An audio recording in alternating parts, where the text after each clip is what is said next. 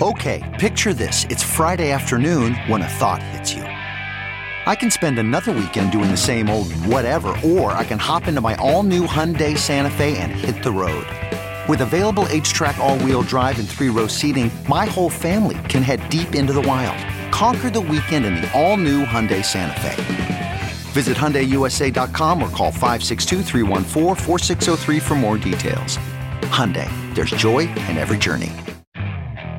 Okay, picture this. It's Friday afternoon when a thought hits you. I can spend another weekend doing the same old whatever, or I can hop into my all-new Hyundai Santa Fe and hit the road. With available H-Track all-wheel drive and 3-row seating, my whole family can head deep into the wild. Conquer the weekend in the all-new Hyundai Santa Fe.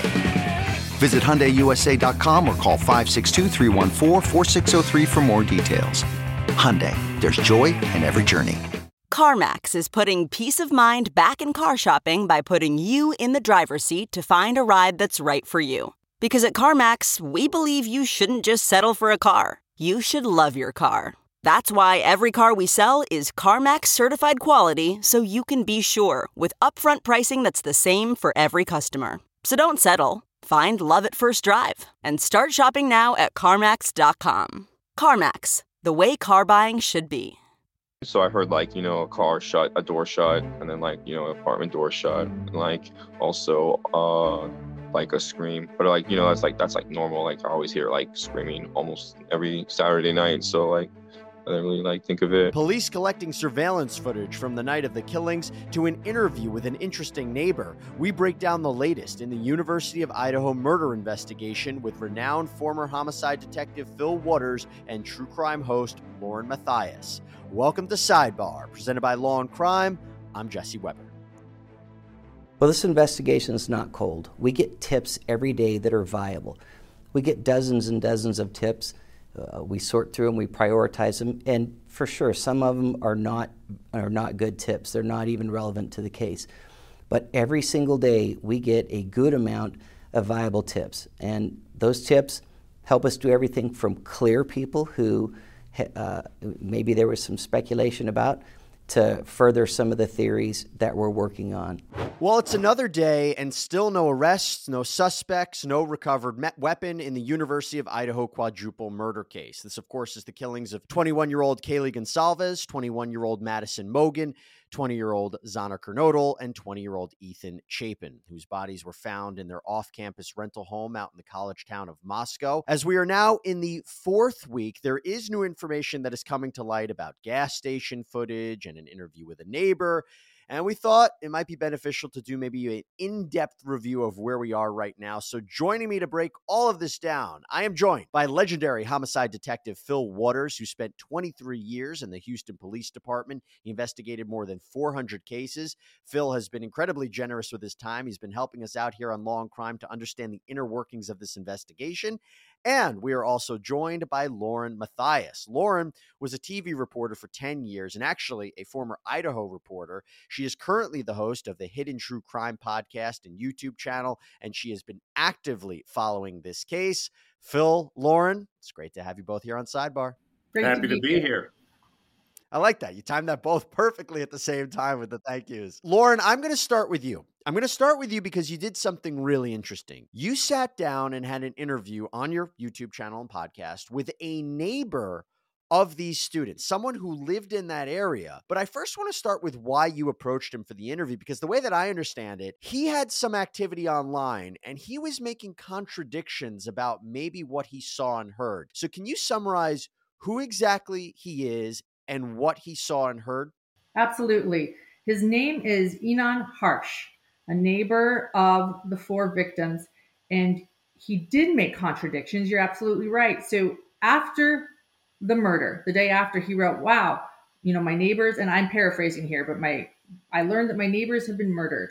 I didn't hear anything. I didn't hear a scream. He later on went on to edit that post and took out that he hadn't heard a scream, and is recently saying, you know what? I might have heard a scream. Move forward, he did a Reddit AMA.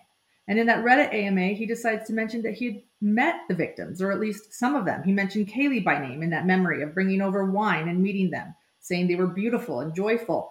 All of these things kept coming and coming. And I thought, I have got to talk to this guy. What else does he know? And Phil, I'm going to get to you in a second about your impression of him in a second. The reason I'm going to do that, Phil, is because Lauren, my understanding, I'm not even my understanding, I was watching your feed of this, and in the chat room, people were very skeptical of him. It seemed to me, and you could correct me if I'm wrong, that people might think he is the actual killer.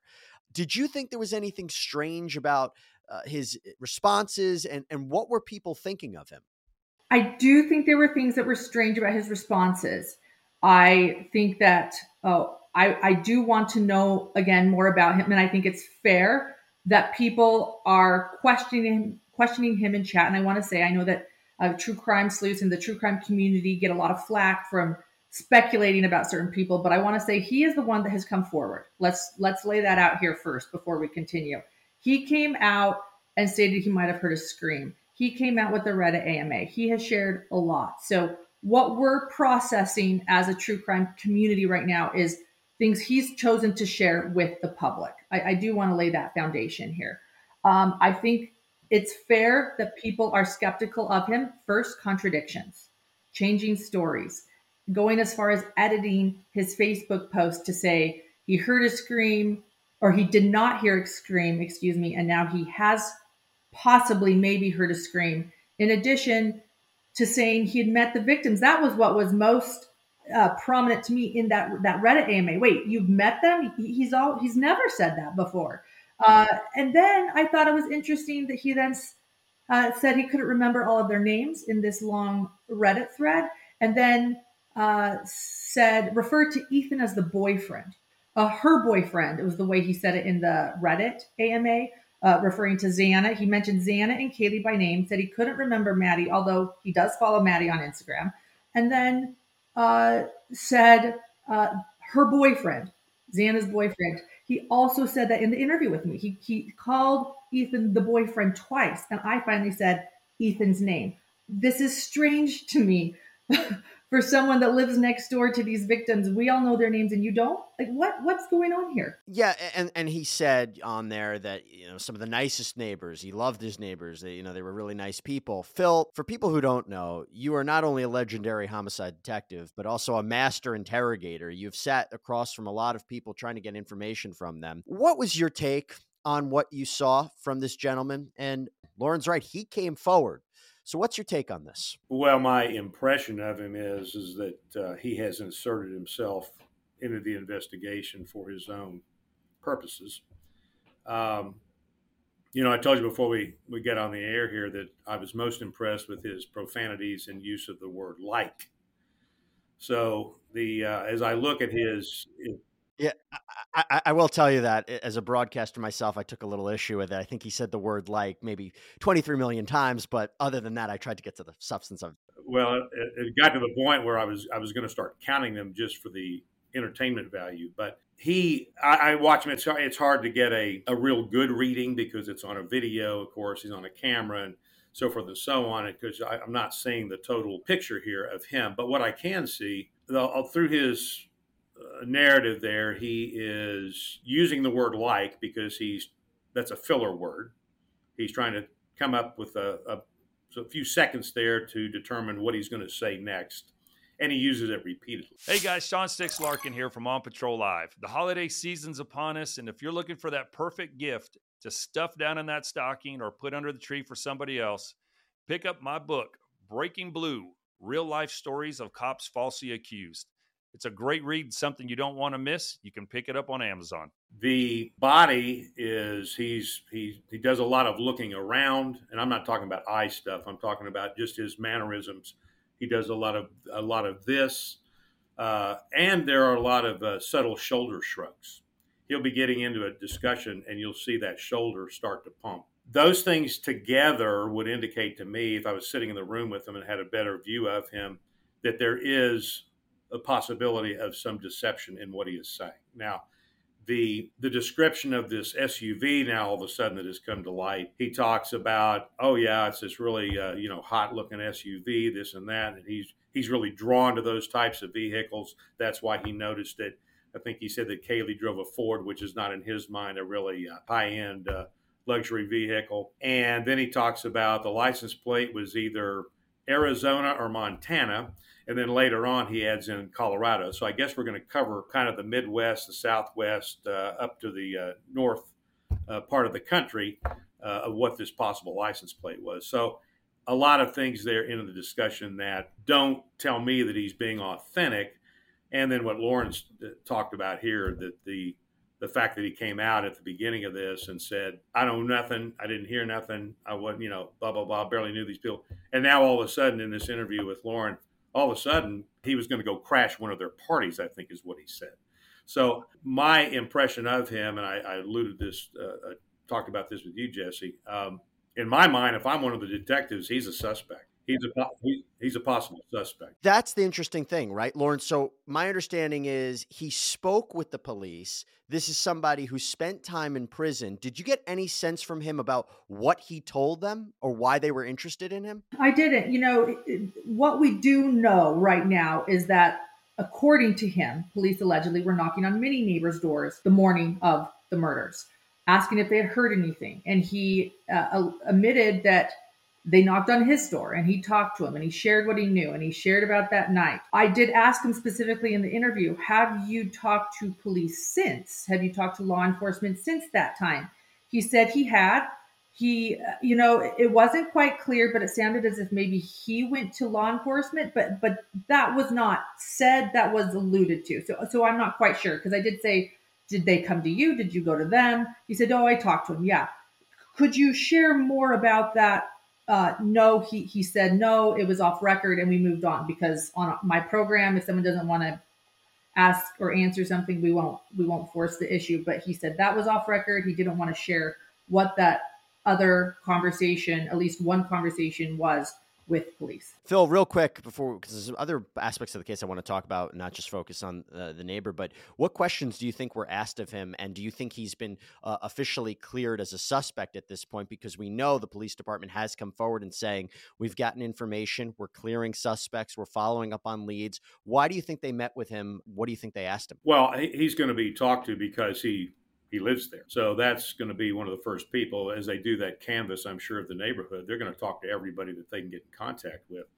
And I am sure that they may have seen the very same things that Lauren alluded to about these changes in what his, for lack of a better term, his testimony might be. So he make these statements at the beginning, and he's made those statements to law enforcement. And now they may have seen, and I don't know, of course, but I'm speculating here, that they may have seen the very same post that Lauren saw and other people saw and said, well, maybe we need to go back and revisit this. And there may have been some things that he talked about in the first interview that were unsettling to the detectives at the time. And it's not uncommon. I mean, I did it myself. In fact, I can recall a time where I brought a witness in, and the longer that I spoke with them and taking their statement, all of a sudden I had an epiphany and I realized that I'm talking to the suspect. I'm not talking to the witness. So, and I'm not suggesting that he is the person, of course. He is a possible suspect, and whether or not the law enforcement, the detectives have cleared him, I don't know. Only they know that. But I think it's a very odd conversation between he and Lauren this morning. Well, as we continue the discussion about the Idaho case and we talk about, what was found or who was around during that time, obviously him hearing something, this neighbor hearing something is going to be really pivotal. But moving beyond that, there's this new detail that I wanted to bring to everybody's attention, and there is that the police collected 8 hours worth of surveillance footage from a gas station. It seems that there was an assistant general manager who looked back at this footage, and had kind of a weird feeling, wanted to look back, and saw this white car passing at 3:45 a.m. And remember, this is important because we know the police were asking the public's help in identifying a 2011, 2013 white Hyundai Elantra that they believe was near the crime scene around the time of the killings. We don't know if this car on the footage is that car in particular. Lauren, your review of this case, what are you thinking about this car? What are you thinking about what might be on this gas station footage? Because it is another piece of information that we've just learned.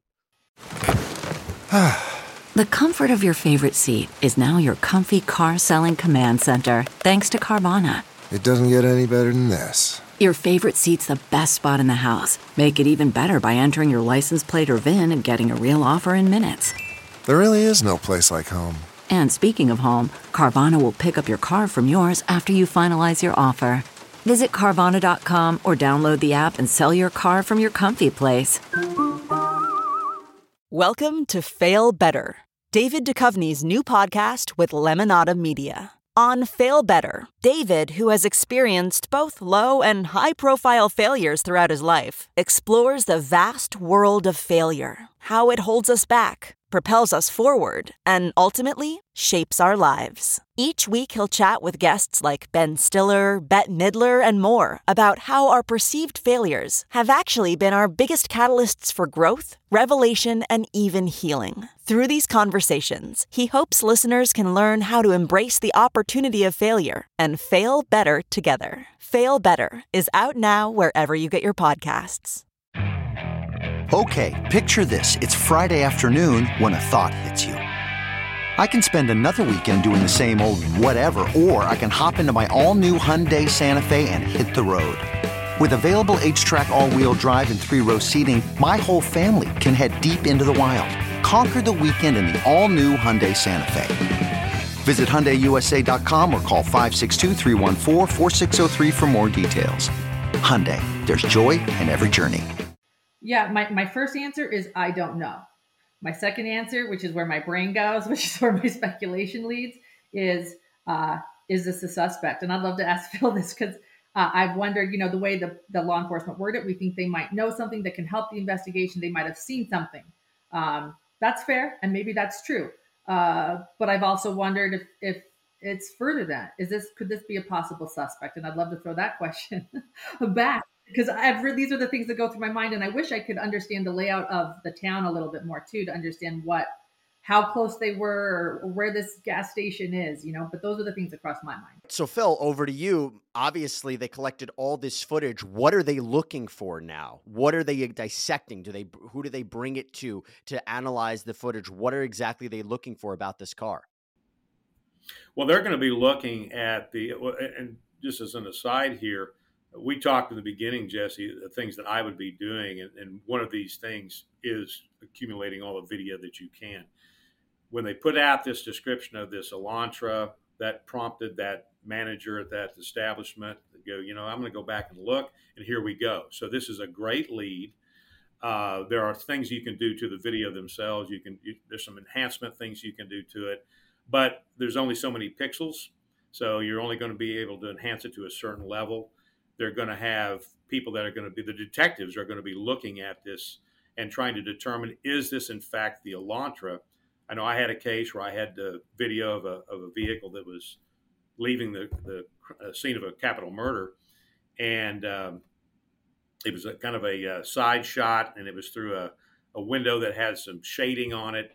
But we got the general outlook of what the vehicle was, and ended up determining that it was a 2015 to 2016 model Toyota 4Runner. And I went to, so what I'm suggesting here is that they're going to look at this video and they're going to try to put together the silhouette of that car, and if they can get a distinct picture of it, and then they will start to put it together with different types of vehicles of the same make and model and of the same similar makes and models. And that's what I did. I went to CarMax and lined up 4 SUVs, white SUVs, and we eventually got, because of the rear taillights, we got down to it. So a huge piece of evidence. I know Lauren, she'd like to know she knows those are the suspects. And that's the thing about these types of investigations and that I've been involved in, the high profile stuff. Look, there is a certain amount of information that detectives are going to release because it is part of the strategy, and they make tactical decisions within the investigation. They're not going to come out. There's no purpose of coming out and saying, hey, we think these are the suspects, because that's not really the point. Point is that we've got a vehicle here. We would like to talk to those people, and we would need the help of the public to getting that vehicle identified and getting those people identified. And now here's what happens. We have a business owner or manager that decides to go look back at some video a month later, and bingo, we've got the vehicle that may be the one that police have been asked to look out for. And Phil, that makes total sense. Obviously, Lauren, people are criticizing law enforcement here. They feel there's a lack of information coming out. We know that Stephen Gonsalves, we've done a sidebars on this, the comments that he's made about law enforcement. After everything you've seen, I feel like you and Phil will probably disagree about this. Are you confident in the investigation? Do you think that there are things that are not being shared? Do you think that there's been miscommunication by law enforcement? I just saw a report the other day that someone's saying that maybe the Moscow police should hand this investigation over to a different agency. So what you're seeing right now, and we know that one of the biggest dangers is misinformation and rumors being spread. It can derail an investigation. It can target the wrong people. It can create a lot of problems. That can be caused by a lack of information from law enforcement. Do you see that as a problem from the investigation? Yeah, I'm happy to talk about this a bit. And you're right, Phil, we've been on opposite sides of this. As a TV reporter, I was the one calling you and saying, "Can I get an interview?" And half of my career was spent in Idaho working with police officers. And then, uh, you know, I am having a hard time with the way police, law enforcement, Moscow specifically, are handling this. I think that they're fueling the speculation. Honestly, every time they bring up in their press releases, the first few paragraphs are "Don't listen to web sleuths," and don't excuse me, not web sleuths. Don't listen to true crime, the true crime community, the social media sleuths out there. I'm getting calls from the media saying, "Hey, will you talk as a representative of the true crime community, a true crime sleuths, because they keep bringing you guys up. So we got to know what's going on." That's happening because they keep talking about them. Do you know what I mean? That right there is an issue. But let's go to the investigation itself. Yeah, I get so excited to get these releases. I'm like, okay, what's going on? Again, don't listen to anyone but us. Don't listen to the true crime community. It's wild speculation and criminal charges are coming. And then here's what's going on. And then they don't share anything with us. So then they don't hold press conferences, and the media wants to report on this, and people want to know what's going on. And so if the police aren't talking, who are they going to talk to? They're going to talk to the true crime community. If they're not going to be a voice, the media is going to find a voice. We want to know what's going on. I'm going to interview Enon on my channel if no one else is going to tell us what's going on. To you, Phil, for a response to that is, we don't know what's happening behind the scenes. We don't know the level of progress, and they're holding a lot of details close to the vest. So I'll give you a chance to respond to Lauren. Well, I would agree with Lauren to a degree. At the beginning of this thing, and to set the stage here, and Lauren, you're more familiar with Moscow, Idaho than I am, certainly. You're talking about a community here of about 28,000 people. It's a college town. You've got a police force that's got 36 commissioned officers and support personnel. You have, in the last 15 years, they've had 7 homicides. And in one day, they have 4. The chief, at the beginning, the first presser that he held, was clearly overwhelmed by what he had seen and what had happened. And he just did not know how to handle this. And that's not a criticism. That is simply the reality of where that chief was. And so the optics were, from the beginning, was this, as Lauren has stated, this communication problem with the families, communication problem with the media, and the general public. So that started then. That fuse got lit then, and once that gets started, it is hard to put that sucker out. And so then you go forward, and now you have the police department, vis-a-vis the chief, comes out and he says one thing. Now they've put a captain up there after that, and he contradicts what was just said. Then they come out later and they reaffirm what they said in the first place. And it just becomes and really that little discussion was about targeting. And that kind of is a semantic discussion. Clearly, these 4 young people were targeted. The unknown here is, did this person know them before they walked in there and did this? Or were they watching them from afar and walked in there and had some weird bone to pick with these folks? We don't know that. The optics are that the police aren't communicating. They're hiding stuff. They're saying things. They're misinformation, this and this. And, of course, that lights the fire with the true crime community. And now we get all the conspiracy theorists that start coming into this thing. And I will just say, from having been on the other side of a high-profile investigation many high-profile investigations, that the media has their job, but it is law enforcement's job and the detectives, the chief of that department, whatever it might be, to make sure that they are clearly communicating with the media, the public, and the family. And it's not as easy as it sounds. I mean, people want to make it sound like, oh, yeah, they can just do this and that. It ain't that easy. In real life, this isn't, going to get solved in 43 minutes without commercials. I mean, that's just the reality here. And so they're trying to get a handle on the communication thing.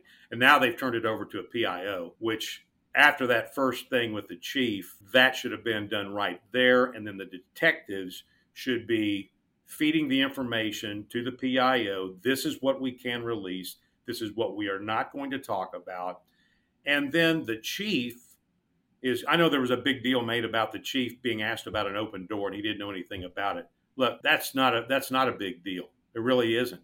That chief is not being briefed on every detail, every statement, every tip, every piece of evidence that they've gathered in this investigation. He should be being briefed. It's the big picture. Here's the progress. Here's what we've done. Here's where we are, and here's where we need to go. So I'm a little, I don't say upset, but I'm a little disappointed in the fact that this chief is getting beat up mercilessly by all sorts of people, media, true crime people, whoever the people are out there that are criticizing him. And just, having been through these types of things, I know in our department at Houston PD, if the scene was a very high profile, the chief might come down and make a couple of statements to open up the questions, and then it would be turned over to the detectives, turned over to us, or that maybe the captain of the homicide division that comes down and does the same thing.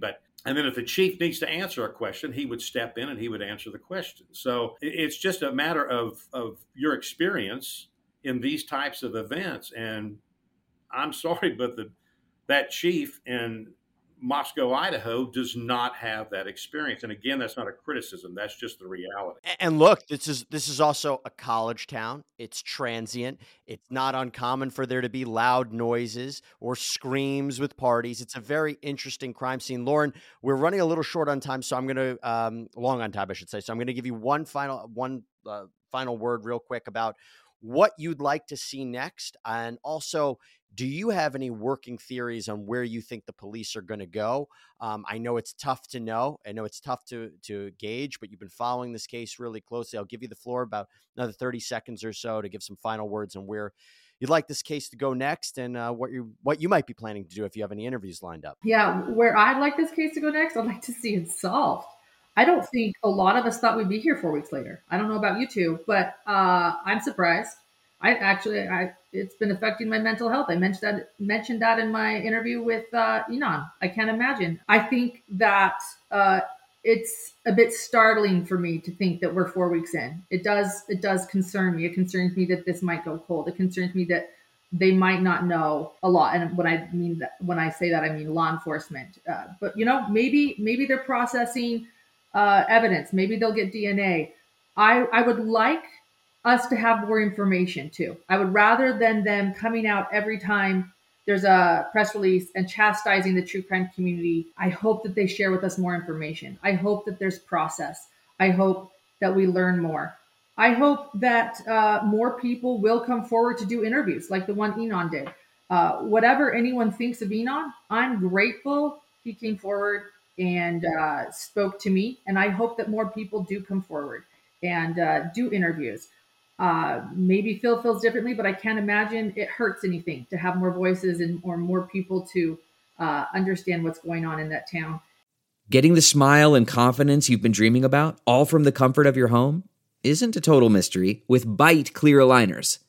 Just don't be surprised if all your friends start asking, "What's your secret?" Begin by ordering your at-home impression kit today for only $14.95. Byte clear aligners are doctor-directed and delivered to your door. Treatment costs thousands less than braces, plus they offer flexible financing, accept eligible insurance, and you can pay with your HSA FSA. Get 80% off your impression kit when you use code WONDERY at Byte.com. That's BYTE.com. Start your confidence journey today with Byte. I normally find bras to be so uncomfortable and constricting. But Skims has changed that. You know I love Skims underwear, so I finally tried their bras, and Skims has delivered again. Skims bras are worth the hype for the amazing shape and support they give. But what I wasn't expecting was how comfortable they are too. I've tried so many bras in the past, and the main issue that I have is that they weren't supportive enough, to the point where they felt slouchy. I love my Skims wireless form bra because it's so comfortable and supportive. The older I get, the more I care about actually being comfortable in what I wear every day. And with my wireless form bra, I no longer have to sacrifice my comfort for the support I need. Shop Skims bras at skims.com, now available in 62 sizes, 30A to 46H. Plus, get free shipping on all orders over $75. If you haven't yet, be sure to let them know we sent you. After you place your order, select podcast in the survey and select our show in the drop-down menu that follows. And I hope that we can, rather than point fingers and criticize one another for what everyone's doing, is join together.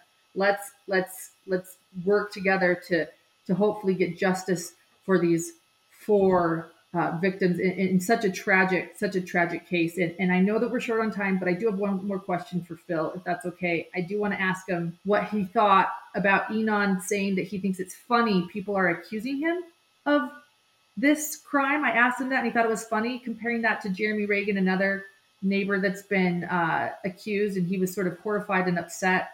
And I guess, and I apologize, I know you said we're short on time, but I did want to ask an aching, burning question in me. And you know, I'm not the profiler here, but he said he thinks it's funny he's being accused. And is sort of enjoying it. And I just wanted your thoughts on that too. Very different than Jeremy Reagan.